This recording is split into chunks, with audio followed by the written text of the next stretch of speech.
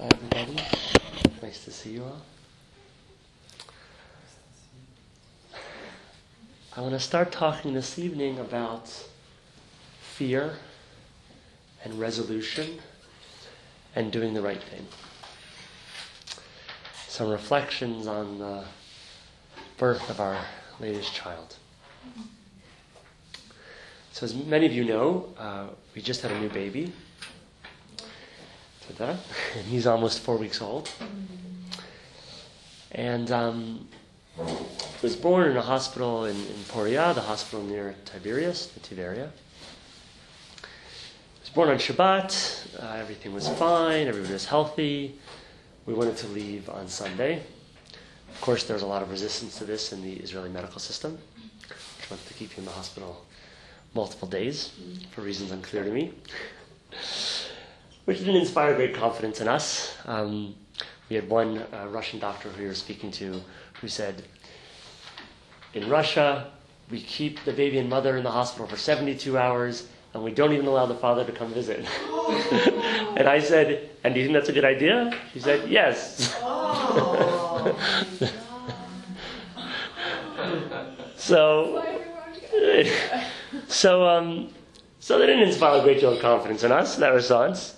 So we're trying to get out of the hospital, and all of a sudden, some blood tests came back that showed some signs of an infection in the baby, in Amiel.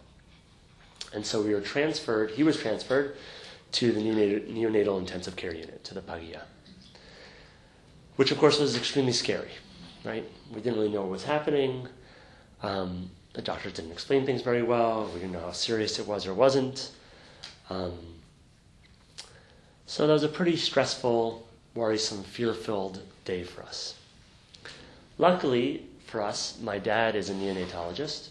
He's a doctor who takes care of new infants. So once it was morning in America, we called them. We had him talk to the doctors. He listened to all the test results, etc. And fairly soon, it was clear by the next day there was nothing that serious to worry about. There were some test results. They indicated that maybe something was wrong. Probably nothing was wrong. Even if something was wrong, he was already getting all the care he needed, the right antibiotics, everything. He was going to be fine, which of course was a great relief for us.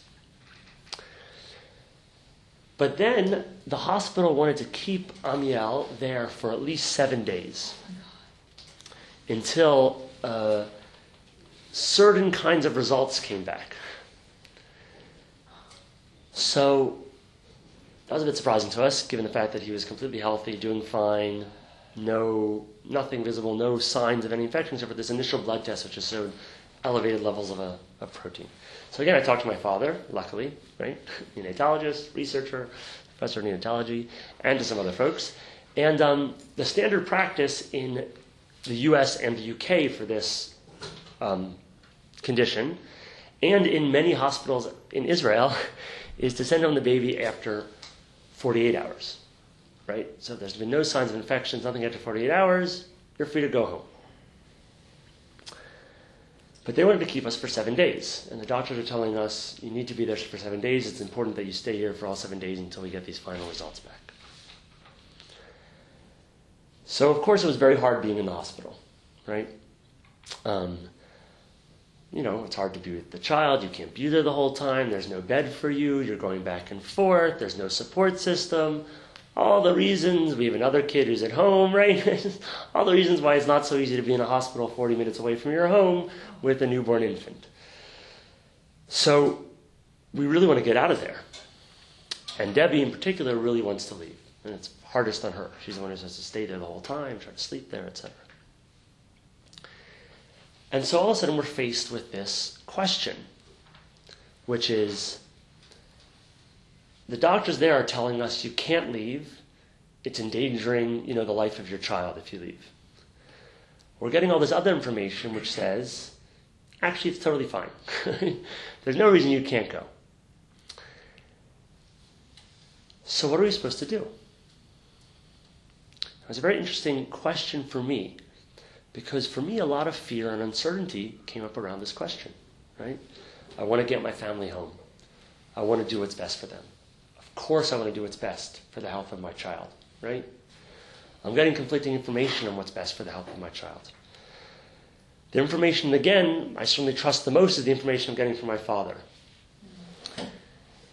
And yet, for me, there's a zero experience, even when I made clear in my mind, there's no medical reason we need to stay here, the idea of leaving the hospital against doctor's orders, right? Refusing their care, forcing them to come and take the tubes out of my son's arms, right? Saying, that's it, we're picking him up, we're going home, produced a lot of uncertainty in me, a lot of fear. Am I doing the right thing? Fear about bucking authority, not listening to the people who are supposed to know what they're doing, right? What am I supposed to do in this situation? Fear of a mistake, fear of disapproval, probably fear of getting yelled at by the doctors, right? Who in any case haven't had the greatest bedside manner or conveyance of information.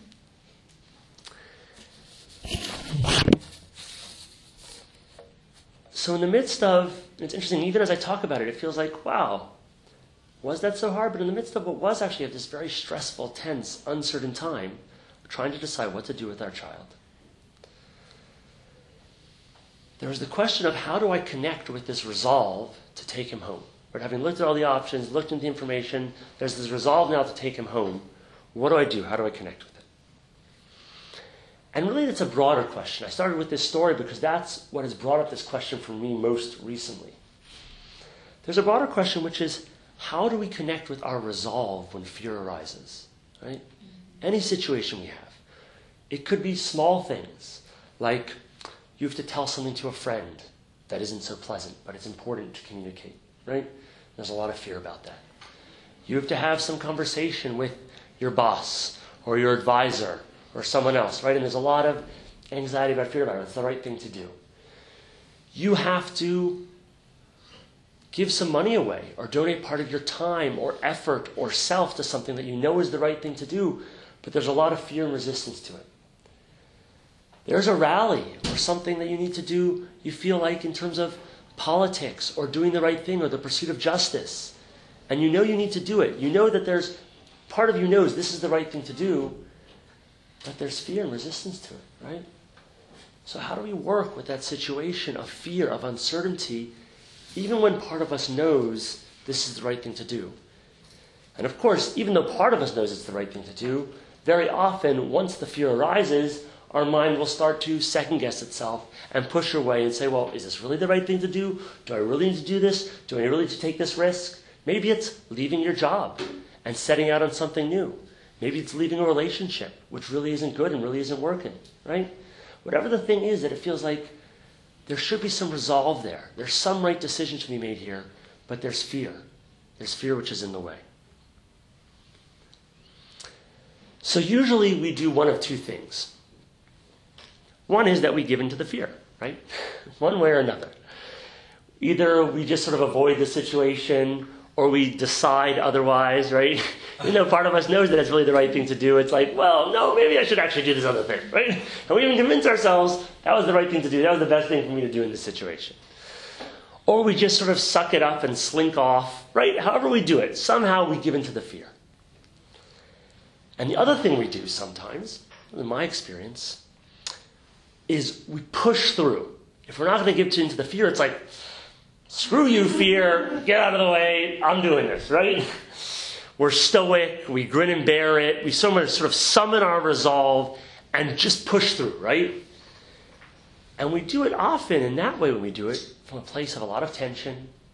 Often anger is sort of necessary to do that, right? We have to get anger at the people who are the cause of the fear, and that gives us enough energy to sort of do whatever it is we need to do. There's aggression, there's a kind of violence in there. Those are often our two choices, the two paths we take. And I could feel both those tendencies, right? They were very clear to me. I could, just sort of like give in, be like, okay, whatever, we'll leave him in the hospital. It's another few days. So what if we all suffer? You know what I mean? I don't want to go through the whole confrontation, right? I don't want to get yelled at by the doctors, the whole fear. I don't want to do that. Or I could have said like, okay, these doctors suck. I'm going to get really angry at them. I'm going to go in. I'm going to tell them what I think. And we're taking him home and that's it, right? But there's a third possibility. And the third possibility is neither giving into the fear nor fighting it off, but relating to it in a new way. A way that can let us demonstrate and act on our resolve from a place of clarity and gentleness and genuine power. And so the first thing we can do when we encounter fear in those situations is we can let it pass through us. Right? We can just let it pass through. Whatever that fear is, right there, my fear of doing the wrong thing, of endangering my child even though I know otherwise, of getting yelled at, of being rejected, of having a fight. Can I just let it pass through? And what that means is that we don't need to hold on to the fear in any way. We don't need to control it. We don't need to repress it. We don't need to push it away. We can just let it arise and let it pass. Because that's what happens to everything. It's like the famous quote, right? We'll read it in the holidays. From Melachim, when Eliyahu goes up to the top of the mountain, it says, right? והנה השם עובר ברוח גדולה וחזק מפרק הרים ומשבר סלעים לפני השם. לא ברוח השם. ואחר רוח רעש, לא ברעש השם. ואחר רעש אש, לא באש השם. ואחר אש קול דממה דקה. There was a great and mighty wind splitting mountains and shattering rocks by the power of Hashem, but Hashem was not in the wind. After the wind, an earthquake, but Hashem was not in the earthquake. After the earthquake, fire, but Hashem was not in the fire. And after the fire, a still small voice. Eliyahu had that ability to just sort of let it all pass, right? Didn't have to fight the wind. He wasn't going to win by fighting the wind, right? He doesn't have to get blown off the mountaintop. He could just take his seat and let it all pass. It wasn't the wind. It wasn't the earthquake. It wasn't the fire. There was something stiller and silenter and deeper underneath. And so you can just use the out-breath. You can try with this sometimes, to just let it go. And you can say to it sometimes, you'd be like, you're welcome here, and you're welcome to move on when you're ready. Right? No rejection, just like, you're welcome to move on when you're ready. No need to hang around any longer than you need to, right? It's very polite. You're welcome to go, exactly. Just gentleness, right? Welcome to be here, welcome to move on.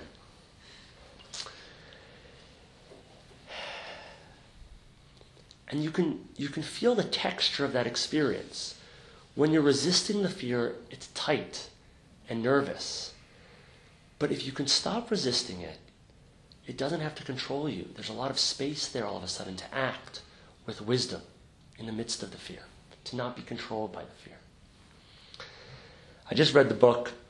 I'm sure many of you, have you read it? Eat, Pray, Love by Liv Gilbert, which I thought was great.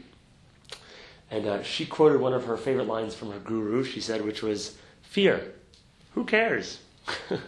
It's a great line. Right?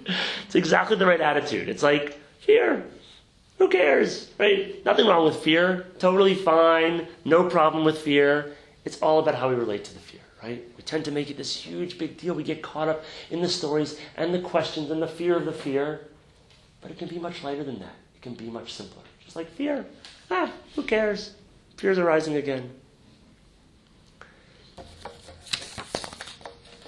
And when we do that, when we're willing to be a little bit lighter with it, then that still small voice is underneath. There's that deep truth underneath. And it's a very important and powerful question to ask ourselves. We feel the fear, we feel the tightness, we feel the anxiety. Just ask yourself, what's underneath? What's underneath? What's underneath the fear? What's underneath the anxiety? What's deeper than this experience? Not rejecting it in any way, but just acknowledging that actually there's something deeper than it. There's a deep confidence and a presence, an openness, which is always available to us. We can just sort of check into it and just ask ourselves, well, what's underneath? And then ask ourselves again, what's underneath? And keep exploring level and level below. And what's interesting is that when we explore those levels, prodded by the fear, what we find is this profound confidence and kind of majesty, this deep openness. In Chassidut, they talk about Yira Katana and Yira Gadola, right? So there's small fear. The classic example of that they give is a bear, right? So you walk, you see a bear, fear, right? Want to run the other way, don't want to get eaten by the bear, right? Yira Gadola, of course, is awe. It's that fear expanded to the infinite. It's the awe and presence of divinity. And that's exactly what this process is. We see fear, we acknowledge the fear, and we ask what's underneath. Because underneath Yira Katana is always that Yira Gadola. It's always that great fear, that great openness, that great expansiveness, that great field that can hold all of our experience. And so it's really just a sort of investigation that we go through. It's an investigation to find that deeper place, which is actually a place of love and openness. I know it's that. It's always that. Every time I explore it, that's what's ultimately there. And it's true of every single one of you. It's just part of our human nature. That's what's lying there underneath.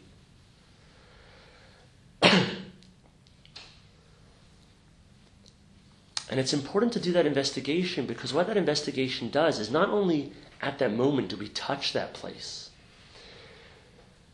but we learn from that experience to develop a certain confidence in ourselves, a certain realization that that piece of us is always there. It's always waiting, it's always available, waiting to be accessed by us. We can always go a little bit lower, a little bit deeper. We can always ask what's underneath.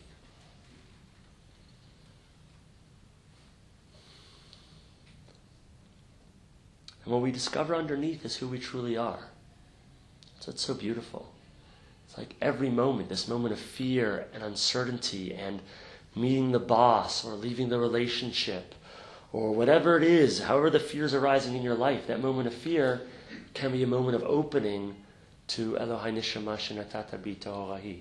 Right? My God, the soul you've given me is pure. To that deep purity, which is always present for us underneath. Always present. And yet, and this is very important, touching the deep place doesn't mean the fear disappears or whatever else disappears. And it's very important because sometimes we have a tendency, I have this tendency, especially in my practice sometimes, it's like something difficult comes up, it's like, okay, I'm going to work with the difficulty now. And I'm not going to touch anything else until I've resolved the difficulty, right? And you can wait your whole life if you're going to do that, right? Because it doesn't work that way. It doesn't just get resolved. I mean, sometimes you work with something and it moves on for a certain amount of time and it comes back at another time, right? But that's just not how things work. And actually, these things coexist. The fear can be present and you can touch that deep confidence underneath. So you don't need to solve it and fix it. You can be like, okay, fear, I see you, I'm open to you, and now let's see what's underneath. Oh, interesting, fear's there, and there's this openness and confidence there. And they can actually both be there at the same time, and they can give you a different way to relate to that fear, right? A different place of sort of insertion.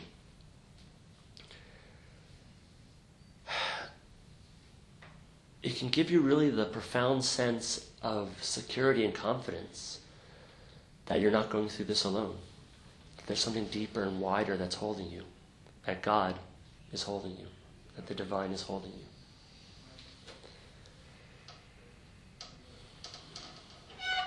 That we are always protected and supported by that divine nature which is constantly flowing and present in us and manifest in every piece of the world.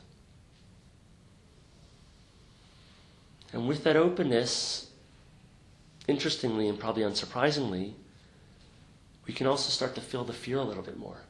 It's a little less overwhelming. It's a little less flooding. There's a little bit of space around the fear for us to actually be present with it and explore it and explore its manifestations. And this place,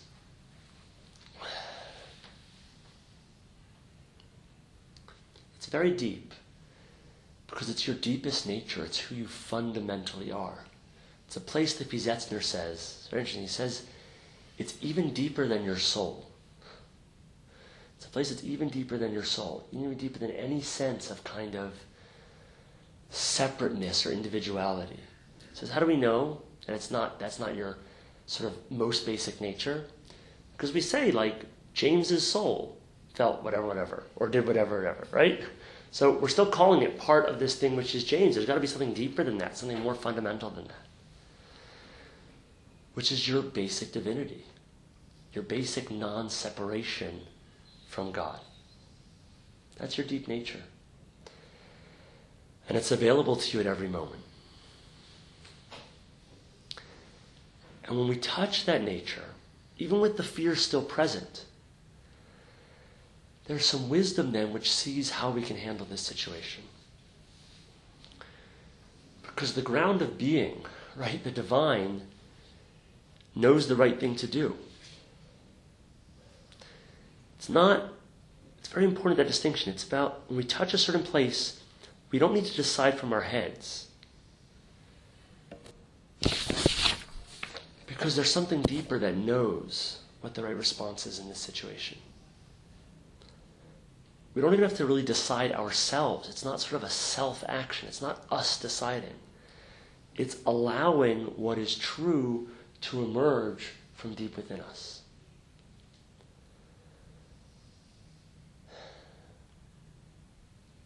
And that's sort of the fundamental intention. It's like, how much can we approach every situation and decision with that courage to touch that ground of being, with that courage to touch the genuine truth which is inside of us, rather than all the confusions which are running around in our head at that moment, all the stories we're telling. And I want to be clear what that means. It doesn't mean that somehow, without any thinking or knowing anything about the situation, we can touch some special magical place and just know what to do all the time, right?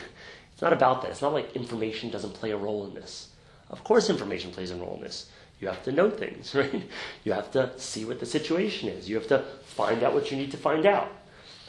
The question is sort of, after you've done all that, after you have the pieces you need, there's a way in which our mind gets caught up in the tangle of its own uncertainty and worry and indecision. Should I do this? Should I do that? Is that the right thing? Is this the right thing? And I suggest to you, you know from your own experience, that there's that place of the gut, which when we really touch it, right? When we've got all the information and we touch it, it knows already. It knows already what the right thing is to do. It knows what our path is. It knows where we need to go next. And what was interesting was that when I was willing to touch that place, which I actually did most concretely with a teacher of mine, with Amita Schmidt, during that week, it wasn't hard anymore. I had all this fear and uncertainty about it. I decided this is what we're doing. I walked over to the doctor. I said very clearly, we're taking him home. I know it's against your recommendation. These are the reasons we're doing it. We're happy to do whatever you want us to do at home, give him oral antibiotics or anything, but we're taking him home today. She was like, okay. Sent me to talk to the attending. We talked to the attending. We did the papers. They took the things out of his arms, End of story. It was so interesting for me in my own experience to feel the whole shift, all the fantasies, everything that had gone in my head about what this experience would be like and how it would be and yada, yada, yada, yada. And then when I could approach it from this very different place, having touched some place which was more grounded and central, it was no big deal. It was like, and maybe they could have responded differently. They could have responded with more anger, but that actually would have been okay as well. Like I was feeling grounded and clear enough that I would just been like, okay, you're getting angry at me right now. I understand that, but we're still taking him home, right? So can I have the papers to sign, please? Like, it just felt very clear at that moment when I went in, because I'd come in from that different place.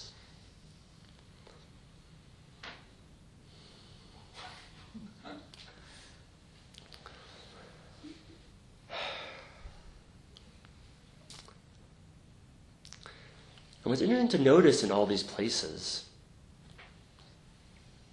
is that what's holding me back, what's holding you back, is that sense of ego, right? That sense of separation, that some sense of self-protectiveness. It was my ego, which was scared of bucking authority and having people yell at me and things may be going wrong, right? Like, oh no, what would happen?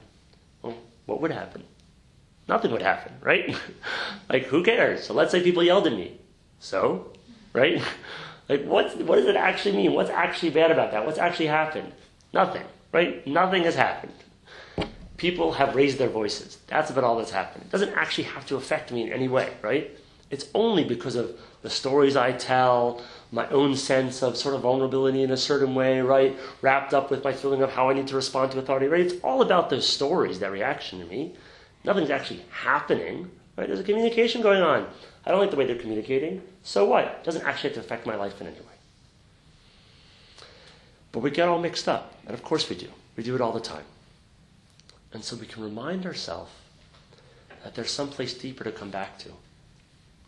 And that place can be a source of comfort, of confidence, of clarity, of the right action. And one interesting way to sort of access that, which I found very helpful in this case, is to actually ask for help.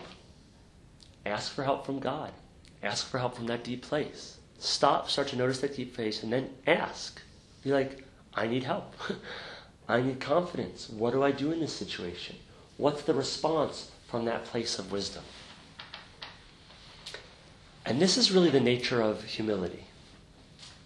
It's a very important quality in this practice, and probably the central midah, I would say, in many ways in Jewish thought, is humility, is anava. Right? Moshe, of course, is famous for being the most humble of men and our greatest leader. And it's the humility to recognize that we need to ask for help. That there's something greater than us, there's something bigger than us, there's something larger than us that can provide us with that support we need, that can provide us with those answers we need. We don't have to do it all ourselves. The Piasetzner says that the fundamental nature of pride, what's the problem with pride? The nature of pride is seeing ourselves as independent, separate beings with self-will. Thinking that like, oh, me, I decide this, I fix that, I do this, it's all me, I'm doing it, I'm doing it, I'm doing it. He says it's actually a problem often in Torah study because we say things like, well, I think this and I think that, and my position's this and my position's that, right? And we get caught up on our own sense of self and self-ownership of those opinions. But instead we need to realize, like the Maggid of Mezrich says, that every action and thought and feeling, every aspect of ourselves is the movement of the divine through us. Every aspect. There's actually no independence at all. I'll say that again. There's no independence at all. It's quite challenging. How did you respond to me when I said that? Not to me, but how did you respond inside? How did your body respond? How did your heart respond? How did your mind respond? What? Reluctant. Yes, exactly, right? It's like, yuck. What do you mean? Right? It's quite threatening. It's quite threatening to our sense of self to say, oh, we don't do anything ourselves. It's really like, that wasn't me. I never just did it myself. Right? Interesting just to notice how much resistance there is to that thought even, just that suggestion. It's like, I don't know if you've seen My Cousin Vinny. If you haven't, one of the greatest comedies of all time. I highly recommend it. But Vinny, the lawyer in the movie, and his very, very long-time girlfriend, I don't remember what her name is, but played by Marissa Tomei, wants to win this court case, right, by himself. So he does this whole court case, and in the end, he only wins it because of her help, right? And they've had this deal that, like, when he finally graduates law school, wins his first court case, they'll finally get married. And he's like, well, I didn't really win it. I wanted to win it by myself. I need to win it by myself.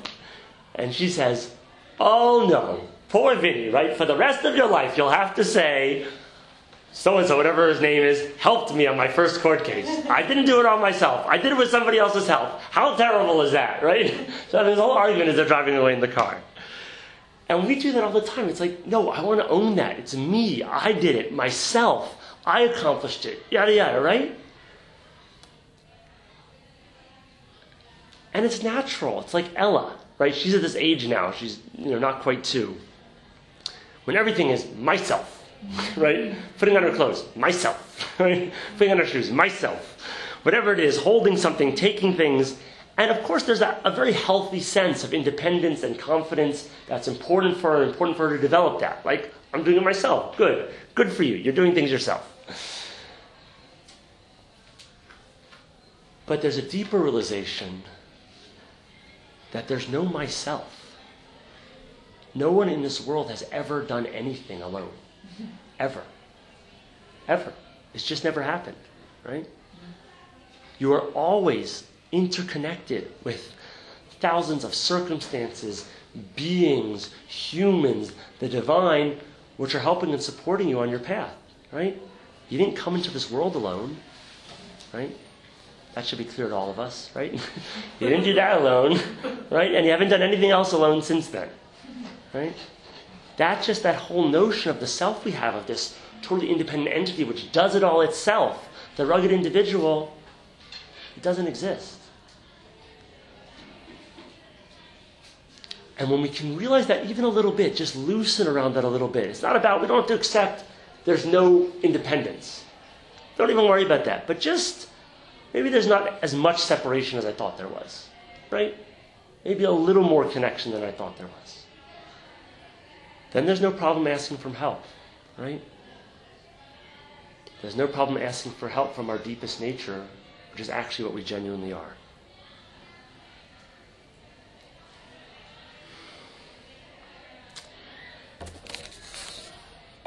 So next time, we're going to talk a little bit more about fear and about anger, and really how they can be a doorway to this opening. A doorway to this opening. But what I want to leave us with is really this experiment. So this experiment, which is next time you touch fear or difficulty, can you do three things? Maybe four things, and we'll see how it comes out. I want you to notice it.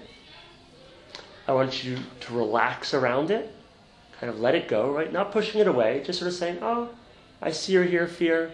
Welcome to stay. Welcome to go.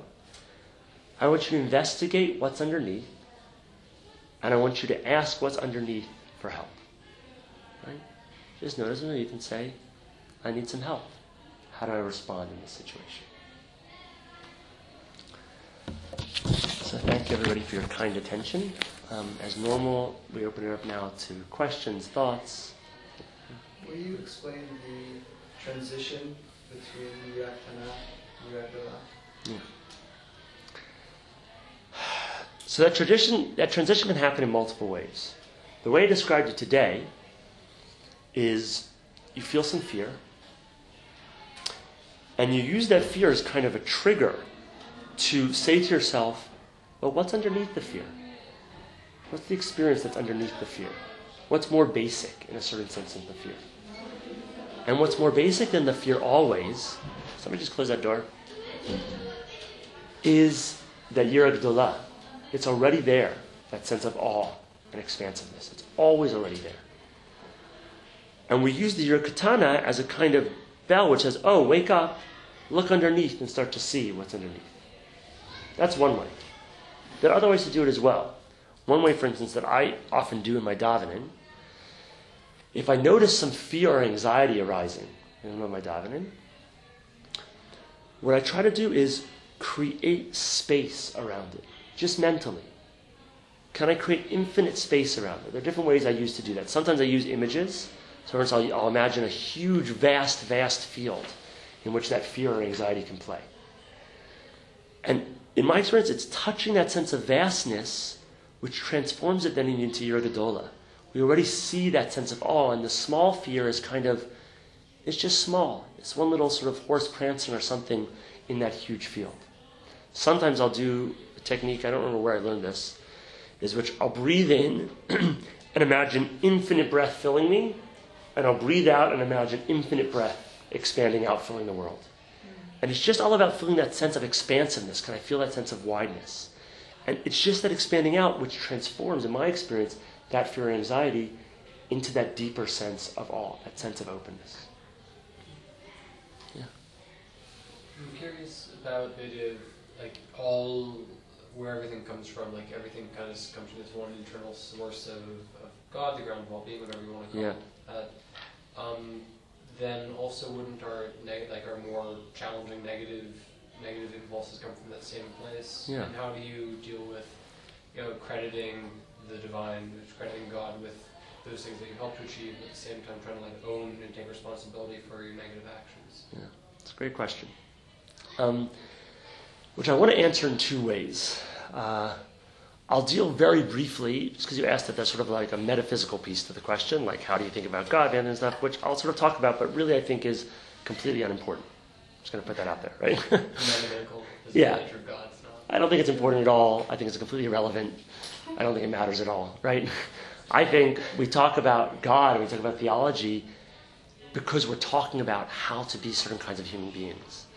And if we imagine that there are metaphysical or sort of logical or step-by-step answers to that broad experience of expansiveness and that greatness which is out there, I think it's just a big mistake and we're approaching things in the wrong way. So, yes, on one hand, everything is divine, everything is a manifestation of divine. And that means even our mistakes, even difficulty, even evil. And that language for me is very important, not as a metaphysical truth, but as an orientation towards life.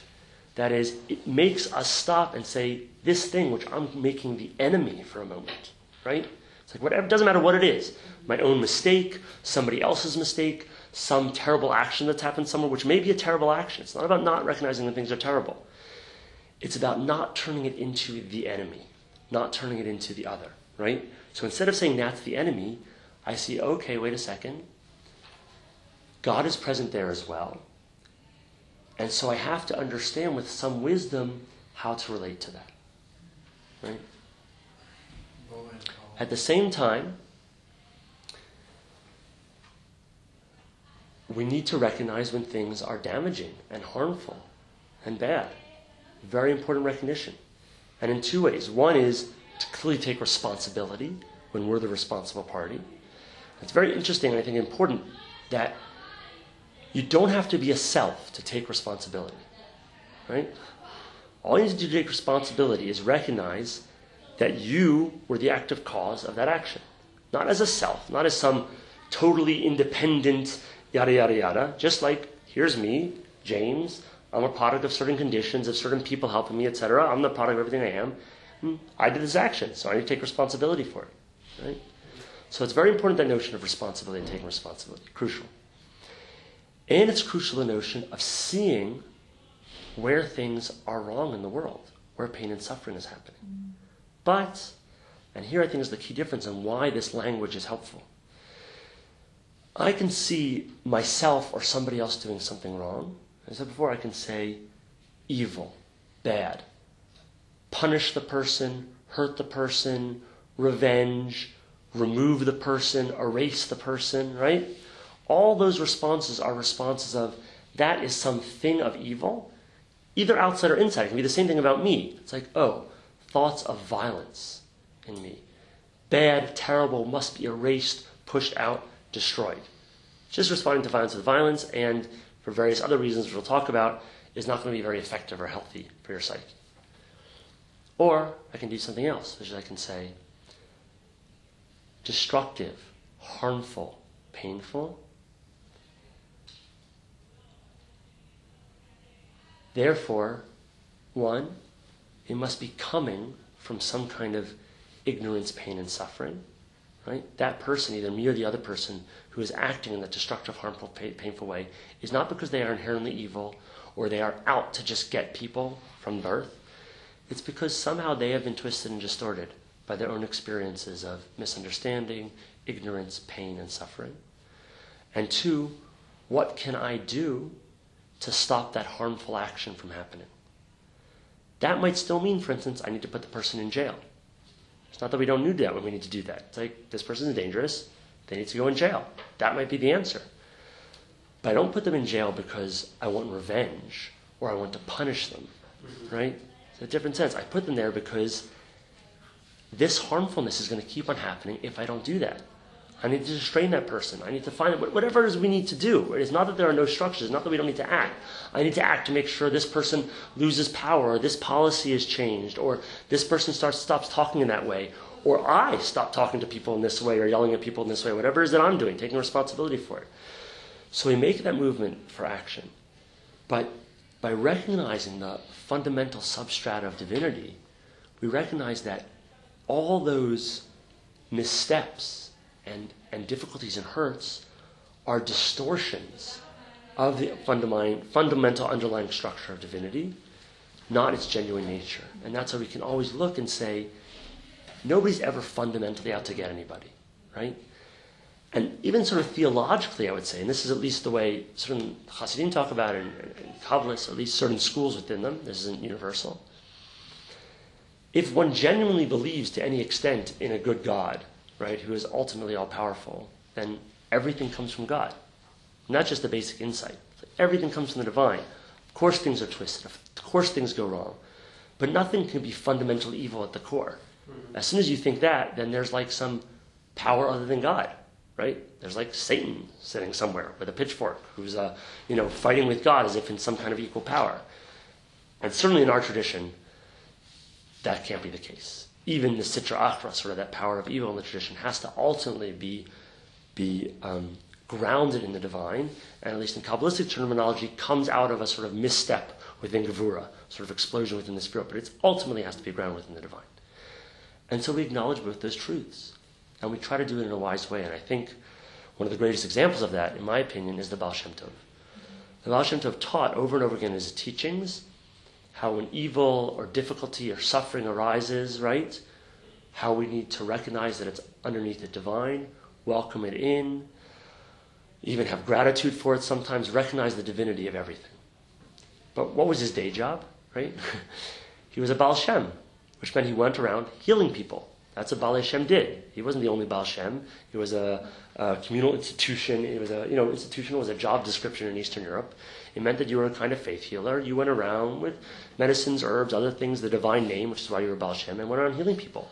So he didn't see people in suffering and say to them, it's all divine, don't worry about it, right? He encouraged a certain kind of response to that for ourselves to go and see how to heal suffering. But when suffering's happening, he went and did his best to heal it. When he had, stories of his when he sees a pogrom coming and he tries to ascend to heaven to stop the pogrom, right? When you see suffering happen, you take whatever actions you need to take to try and stop the suffering while recognizing that at the deeper level it's all divine. And again, we could talk more and I could tell various stories about how that works out sort of metaphysically. But from my perspective, the metaphysical part is irrelevant. The metaphysics, the language of metaphysics we use, is the language we use to help us have these deep insights about how to be in the world. Right? It's not about sort of deciding finally what the heavens look like, which personally I think is a kind of futile project, and not the project we should be engaged in. Not that you can't be engaged in that. I'm just sharing my own personal inclination in that direction. So you talked about when you're faced with a situation of fear or anxiety, you talked about trying to create a space around it, and using imagery to try to accomplish that goal with the intention of letting this pass out and encouraging it to. Yeah. But I guess for me it seems that there's some kind of contradiction there with the idea of like you're welcome to come or go as you please, but yet you're creating imagery with the purpose of encouraging it or like of helping it go. Good. So hold on a second. That's why I wanted to pause you. As soon as you said the word encourage, I got nervous. Right? Because as soon as you start encouraging it to go, you're in trouble. Right? Exactly in the way you're saying. Right? There's no encouraging it to go. But there's letting it know, exactly the way I said it, with kindness, that it is welcome to go. And that's very important because we have very strange reactions to things. On the one hand, we're totally pushing things away. On the other hand, once we open to things, we often have a kind of obsessive involvement with them, right? And so we're actually trying to cultivate something much lighter than that. It's like, oh, fear. Right, hi, fear. Totally can stay if you want to. Welcome to hang out. You're also welcome to move on whenever you want to. And it's going to move on. That's just the nature of all things. even, one of the interesting things to notice, when you notice any state which you're working with, let's say a fear state, if you really try and notice moment to moment, you'll see it's not constant. Even if it comes back after a second, there are gaps. There are moments when oh, not fear. Actually, everything's fine. Oh, fear again. Okay, right? So it's not, so you don't want to, there's no encouraging. And that's exactly right. It's an interesting problem, which is a very common problem. I know I've experienced it, which is once you do this a little bit, right? And you open, and it's wow, that felt so much better. And things are just much more open and possible and present. And then you start to have this feeling, this sort of very subtle bargaining, which is I'll completely open as long as you go away. Right? And then, of course, it doesn't work at all, because you're not really opening, right? Because you're actually just trying to make it go away.